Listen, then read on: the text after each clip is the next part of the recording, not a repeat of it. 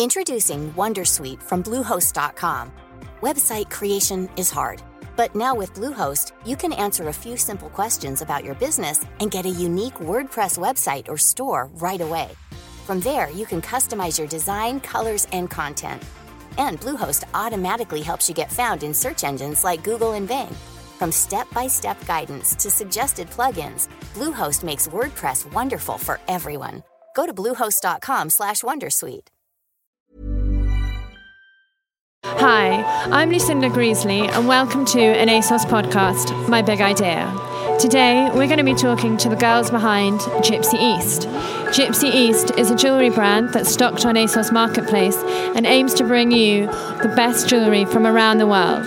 This is Gypsy East's Big Idea. Today we're here with the girls behind Gypsy East. We've got Sylvie and we've got Olivia.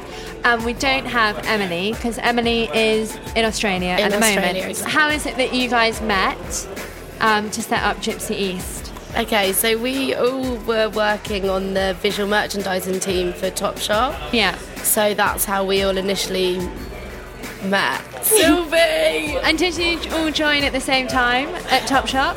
Yeah, so we all started working at Topshop at different times. I was the last person to join. Emily and Olivia were already there. Yeah. I actually had met another girl in Ibiza wanting to start a style blog, and she was on the visual merchandising team. Yeah. And it just sounded like such a glamorous, amazing job, like being on Oxford Street. I wasn't living in London at the time. Yeah. So I ended up moving from Guess, where I was, over to Topshop, and met the girls. And it did end up turning out that we had a huge sort of connecting circle of friends outside, so it didn't take long for all of us sort of to be hanging out, and obviously just having mutual passions, working in fashion. We were doing a lot of trend forecasting. Yeah. Like the flagship store opens up a lot more doors in the kind of visual merchandising world, so yeah, we had an amazing job through that, and we're doing a lot of separate kind of solo projects in photography, marketing, fashion, design, so had that background. So how long were you all at Topshop together? Was it like 1 year or a couple of years? No, it was...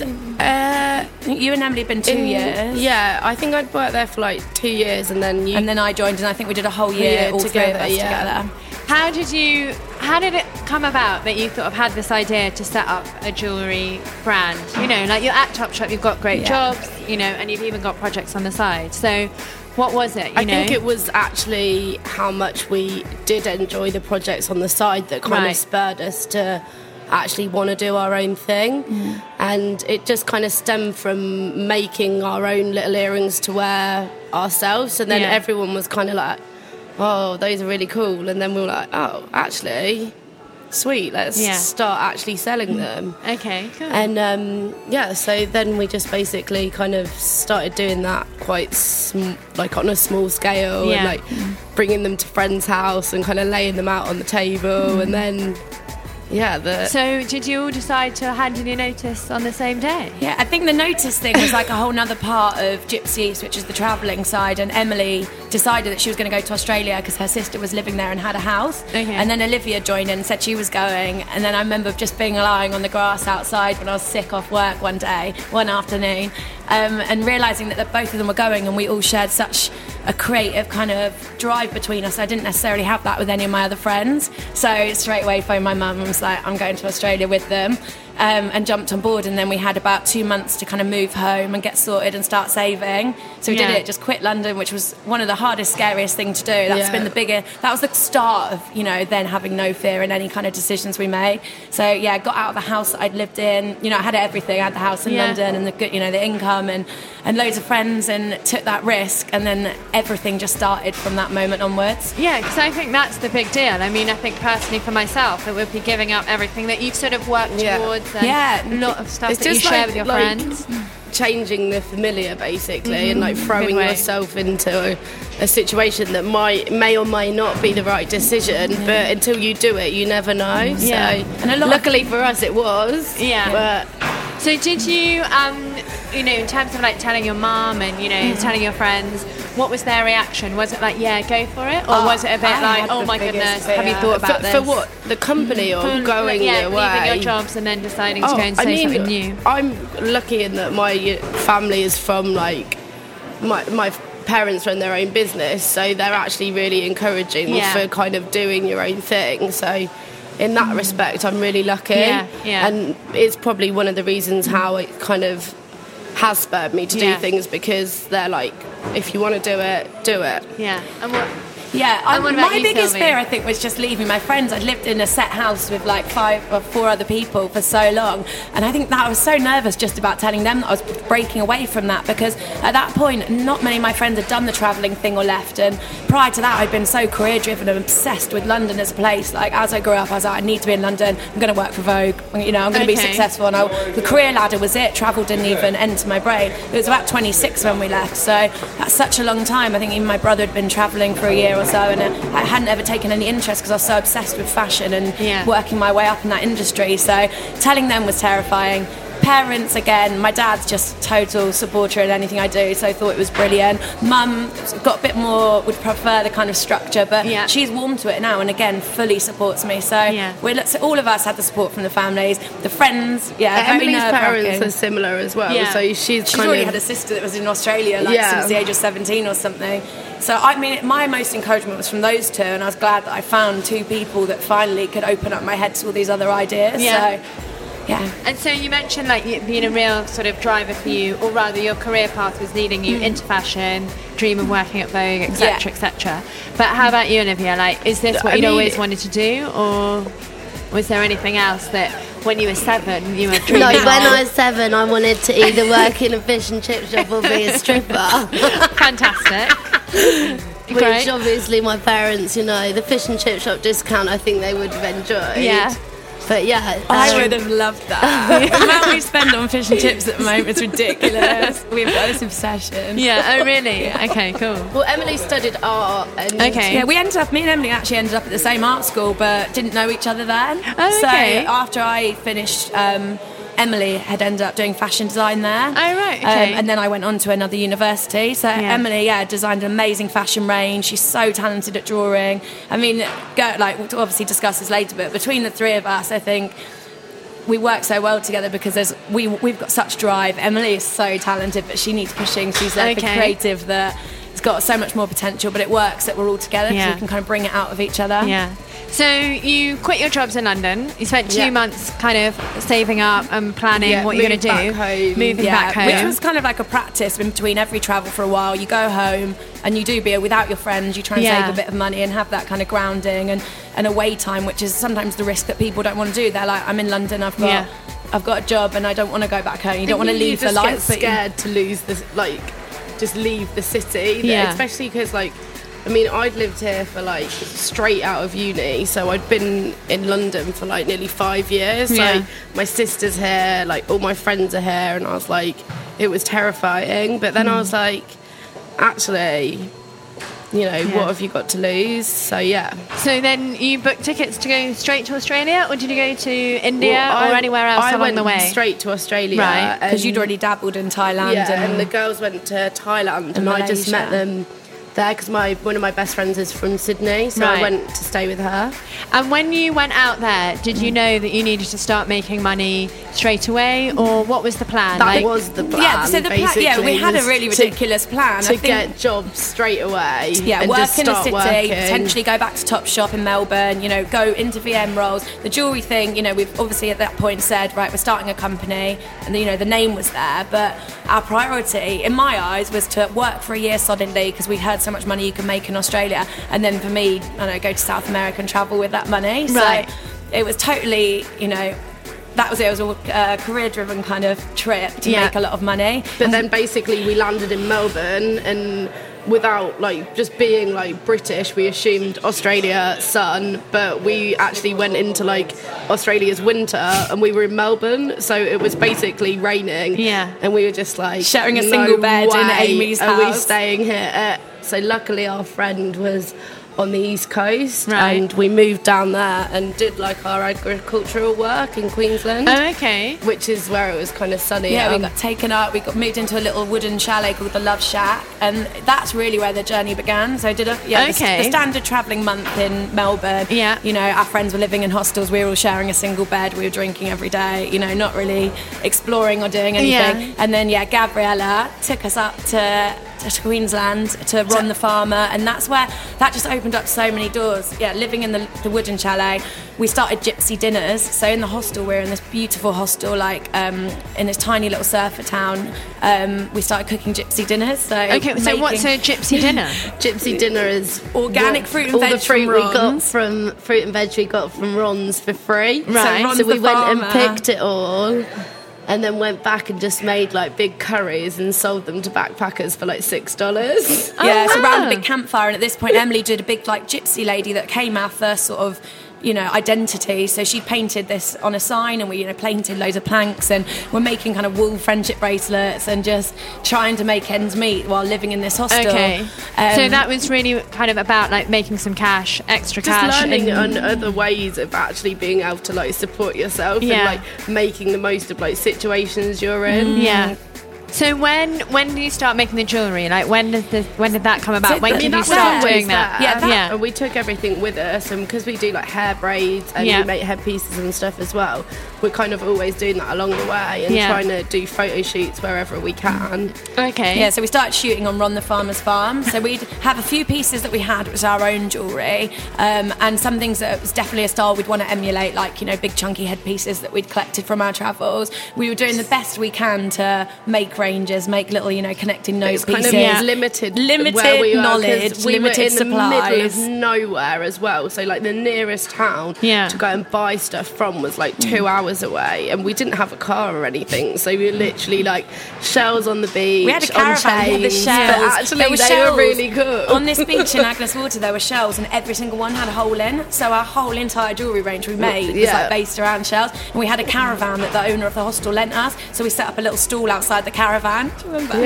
Yeah. So, and then we were just flogging what we had. Yeah. And all our old clothes that we didn't want. And then we were making tie-dye t-shirts, shredding up tie-dye t-shirts, and we did start picking up a following. And our strongest thing at that point wasn't the jewellery. It was always the fact that we wanted a brand. Between us, we had marketing, photography, styling as our skills. So, and Emily's absolutely beautiful. So we were shooting Emily in the jungle, live with styling, and making a brand. And we started a Facebook page, Gypsy East, and it was just from that. And I think people were really just buying into the lifestyle we were living, and just everything else minus the jewellery, because that wasn't really there at that point. So it sounds like it was kind of like quite organic, like you say you're kind of exactly given the opportunity to try something new, and it's kind of what's at your disposal to do it. Yeah.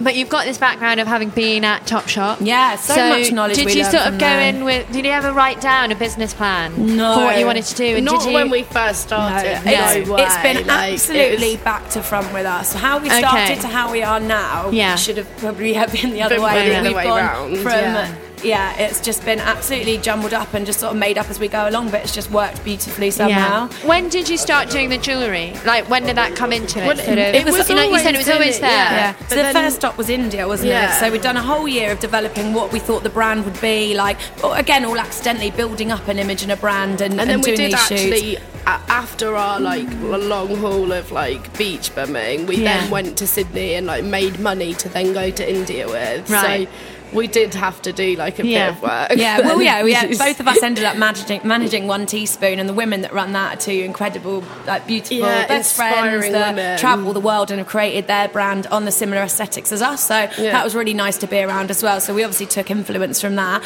And then Emily fell in love and stayed in Australia with Hazza, and hasn't actually come back. And they're now engaged as well. And they're now engaged. Congratulations. Yeah, she hasn't come back, but me and Olivia took the trip to India. I mean, since we've obviously all met in India and all spent time together, but obviously always in different places. So that was the last time we were kind of all properly together, and that was just where the birth of the brand and understanding what we kind of wanted. So when we went to India, arrived, and then instantly knew what we needed to look for. So spent a lot of time searching for a supplier, a workshop to work with. And designing as well, because it's so inspiring being in India. Because India was such an influence, wasn't it? Walking down the streets and just getting constant inspiration India was on a in daily us basis. before we even knew it. Like the nose change you girls first started making, which was the first thing that kind of made us a bit, that people started looking at, just doing the nose connector, because they weren't really around, and that's probably the most. That was definitely one of the India's defining pieces. Inspiration, but that was kind of from going to Bethnal Green Indian jewellery shops. So obsessed with the country, and we knew we needed to end up there. That was always at the forefront of our mind, and we did end up there, and then spent that beautiful time exploring, still shooting, and finding the supplier, and eventually found this family workshop that were the most trusting, beautiful people that we've met, and we still work with them now. So that was where it was born, in Pushkar, where we found that, and that was me and Olivia together. And the next year on, Emily came out and spent time there, so we've all spent a lot of time there since. So and we also run a project there as well. Yes, I've heard about that, because I saw, what's it called? The One Love Project. Yeah, the One Love Project, which is a lovely Instagram that I saw about. It's really good. And what's that like? Is that just an add-on to Gypsy East, or is it about the family specifically? It's a kind of separate thing. So we did that first year in India, that first trip, and got a lot of stuff, and came back to England, sold out almost straight away of everything, because everyone had been so excited, and we'd been shooting what we were discovering and making, and came back and it was just instant. I got rid of everything, and then kind of tried to merge back into normal life. And I even dabbled going back to Topshop for a bit, and realised at that point that just wasn't what I wanted to do. Where were you working then? I was working at Blitz. Yeah, so still keeping with kind of fashion-led jobs, but just really realising that's not where we want to be, and went back to India again. Just that was the calling. It was like, we need to be there. Got out of London, and in that time, the year before, the first year we went, that's when we first started hanging around with the Gypsy boys, and me and my friend Yola had asked to volunteer at a school there. Oh, right, okay. I met them, and their Gypsy camp is right next to where our supplier is, so it's just constantly being around, the kids begging on the street in Pushkar is something that's always around, and really kind of connecting with them. And the next year when we went back, just kind of wanting to help and put it all together, so we decided to build a school in the Gypsy camp, like an after-school project. So had some money from a few donations, and went on the loose basis that we were going to design a necklace through Gypsy East, which we did, and Emily was actually out there at that time, so the three of us came up with a necklace design called the One Love pendant, and just went on the idea that we're going to sell that for a tenner. All the money that comes back runs this after-school project that we built. So we built that in the Gypsy camp, and went back after that kind of buying trip, and actually had amazing support from everyone. Everyone got really interested. It's so nerve-wracking when we first got back, not thinking how people would react, or whether people would want to spend money and donate when everyone's struggling to survive in London, it is half the time. I mean, we never have money, so it's hard asking people for money, which is why the product came. You sell something to get the money. And then that took off, and then that's grown and grown. Now we've got the women from the camp are making us cantha quilts, which we sell, that feeds half back to the families, half to the kids. People sponsor the children now to go to school, so they have a full education for £50 a year, and that project's just going to grow and grow. So that's us doing. There's lots of plans, the One Love and it project all interlinks with Gypsy, it interlinks with our lives. And there's two other members called Louis and Yola, who again both have that passion. Yola was there when we first found the supplier with me and Olivia. And Louis loved and been obsessed with Pushkar as well. So as soon as he saw we were doing something, he was like, right, I'm in. So between us, we manage that, and with Emily's help and another friend, Corrie. So it's kind of all of our crew. So it's really kind of like grown, and you've got more and more people involved. I'm just going to go back a little bit. I know, it's massive. It's amazing. To when you said you'd finished your year in India and you came back and you said that you sold out straight away.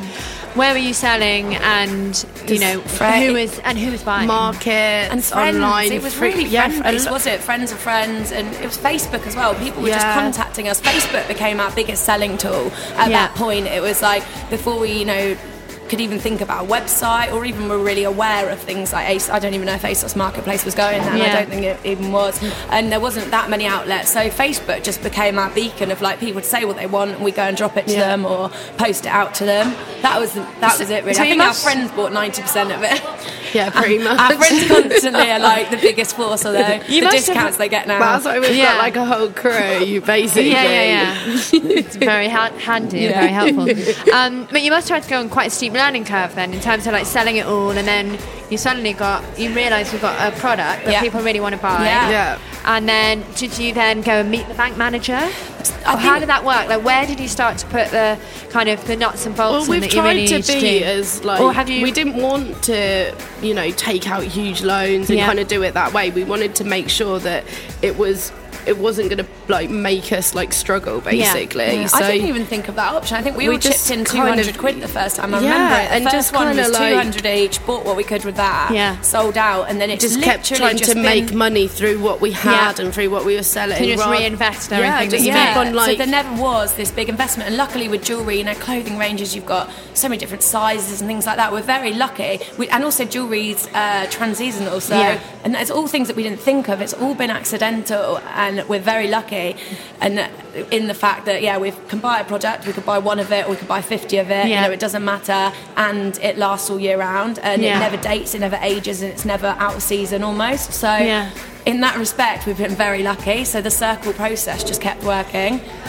It sounds kind of amazing, but I think it's probably based a lot around your, just sitting here with you, your attitude and your enthusiasm for what you do is amazing. It's kind of really contagious, and you kind of want to join a part of it. That we love. That's the whole thing. The jewellery and the work side is one thing, but we've built a lifestyle around it, and I'm obsessed with the life that we're living now. As well in London, that we're constantly surrounded by people that just look incredible, but half the time you've barely got enough money to like go for dinner with your mates, but you want to buy into all these things, and we were like wanted to make it accessible to people. Our prices were so low. For the good first year, I think we sold any sterling silver ring we had for 20 quid. And that was it. We just had a flat rate. We didn't even understand about the price. I was all for it, but it just made life easy. It was like 20 quid a ring, and you look now at some of the stuff we were selling. Even now, our prices are low. Our prices are so low. People that deal with jewellery and speak to us are shocked, but I want it to be affordable because I can't afford anything ever.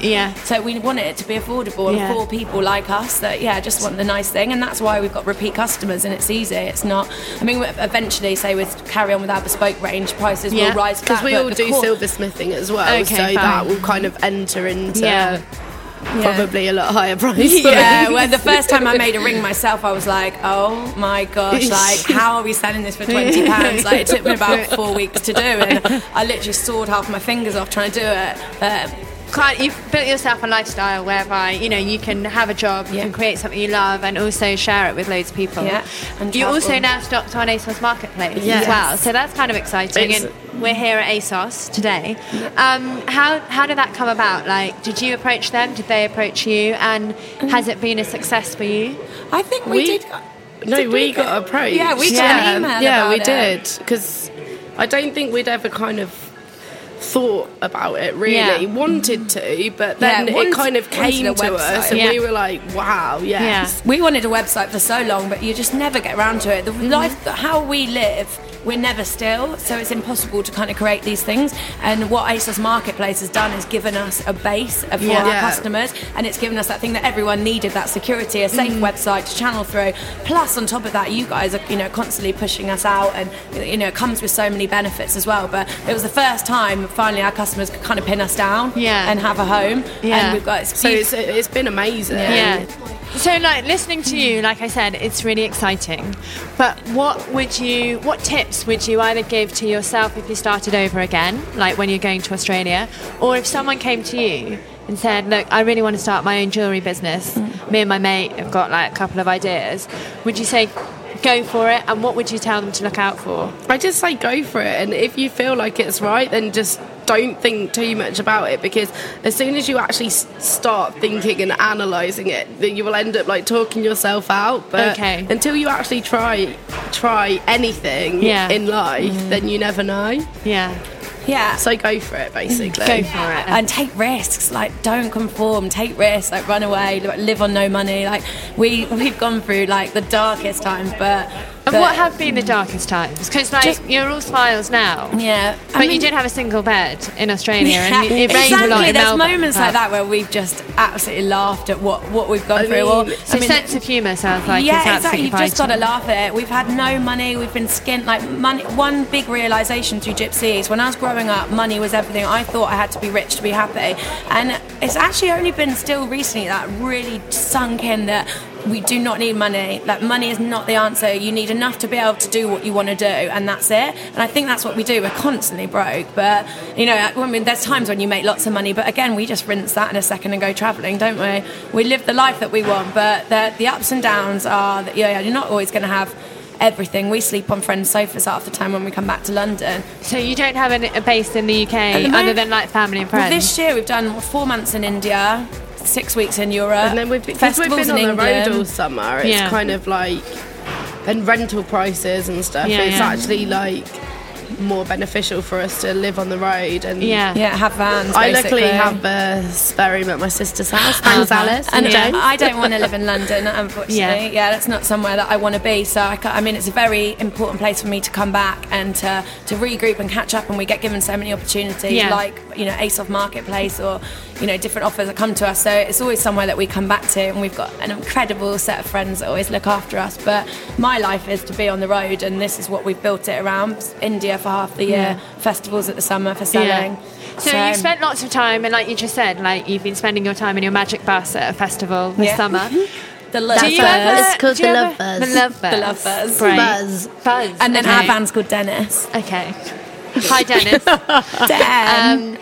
Do you ever spend time apart?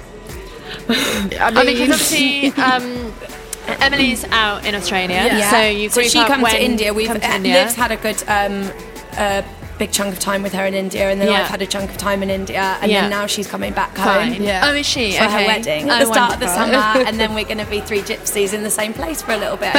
But do you ever spend that time apart? Because it must be quite hard sometimes being in each other's pockets. Or is it? It's the hardest thing in the world. It really is. That's the one thing that you have to just. Like, my dad even said to me, "Don't go into business with friends." That's my dad's one bit of advice, and so you've ignored him. I mean, we were in too deep at that point. I couldn't get out, but no, it's it's the best and it's the worst because you're pushing your friendship and you're being around someone constantly. So sometimes the friendship bit can get lost because you're also business partners, and it's 24 hours a day because it's your baby. So you try to structure. Yeah, you try to have a We're structure. Like, right, no emails, no texts, no calls unless it's work related, or we've tried every combination. But at the end of the day, if it's to do with your business, you're constantly gonna be on the phone all day and talking about it. Yeah. But the highs that you get from being with your friends and like when the magic's happening, like the energy we build in our stall at festivals, or and Paloma Faith wore our earrings at the Brits, and little things like that. You're like, yes, like that. And that's amazing. It Takes make it worth it because you're just like, okay, actually, we are doing a good thing. So it's a challenge, but it's all of course it is. But it's also amazing to have someone to actually talk to because they completely understand the stresses you're going through. Yeah, that's very true. And the support. Sometimes you're waking up and setting up for a market and you can't be bothered, or sometimes it's nerve-wracking, like coming to something like this. I would have hated to do this on my own. So having that support of someone, sometimes you forget that you're with each other so much, but when you imagine them not being there, that's terrifying. We've constantly got like dual blame for anything or dual credit for anything, so it constantly works in your favour having a partner in crime. And Emily. Emily's going to be back soon. So just to I guess slightly wrap up, because otherwise we could be here all afternoon, which I'll be more than happy to. But what would you mentioned Paloma Faith wore your earrings. That's exciting. Yeah. What's been your proudest moment today, and also what are you most looking forward to in the future? And maybe Olivia, you can do proudest moment, and you could Sylvie do the thing you're looking forward to most. What's been your proudest moment at Gypsy East?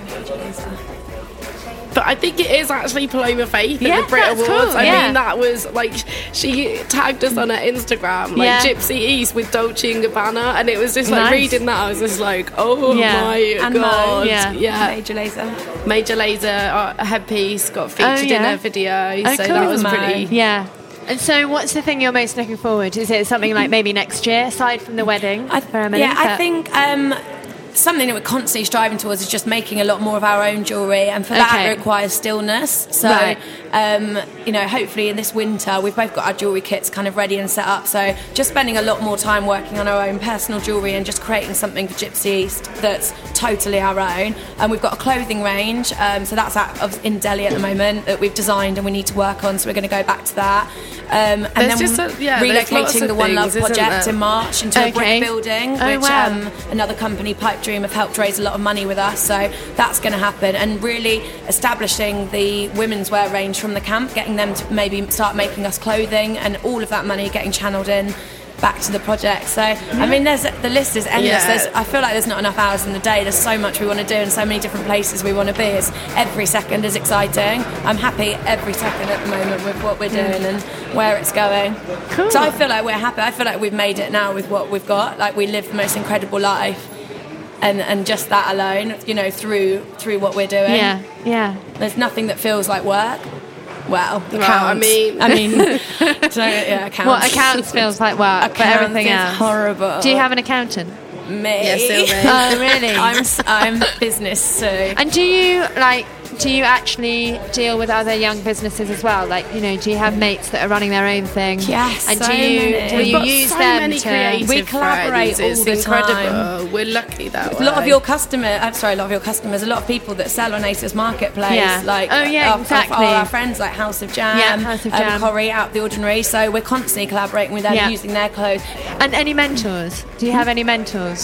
Or do you, just you're such a tight group, but... Well, I mean... I think we're just surrounded by inspiring, strong, incredible women at the moment. We've got a lot of good team of girls. My sister is amazing, and like my dad is an inspiration. So is my mum. Like everyone, you can pull different bits from every single one, and we're very lucky we've got such a creative, strong group around us that is ever inspiring, because you don't want to stop basically pushing it and working harder. Yeah. Well, it's hugely inspiring talking to you and hearing what you've got to say. It's amazing. I think there's just so much excitement and love for what you do, and I can't believe anyone can have a conversation with you without you talking about Gypsy East or the jewellery or everything you do. I mean, our friends fantastic. tell us to shut up a lot of the time, obviously, but it's all for a good cause. Thanks so much for telling us all about it. Thank you. Bye. That was Gypsy East's Big Idea. Tune in next week to hear more stories from inspirational women who've set up their own businesses. Don't forget, you can always subscribe either on iTunes, Acast, or any other popular podcast app to make sure you never miss out. Bye!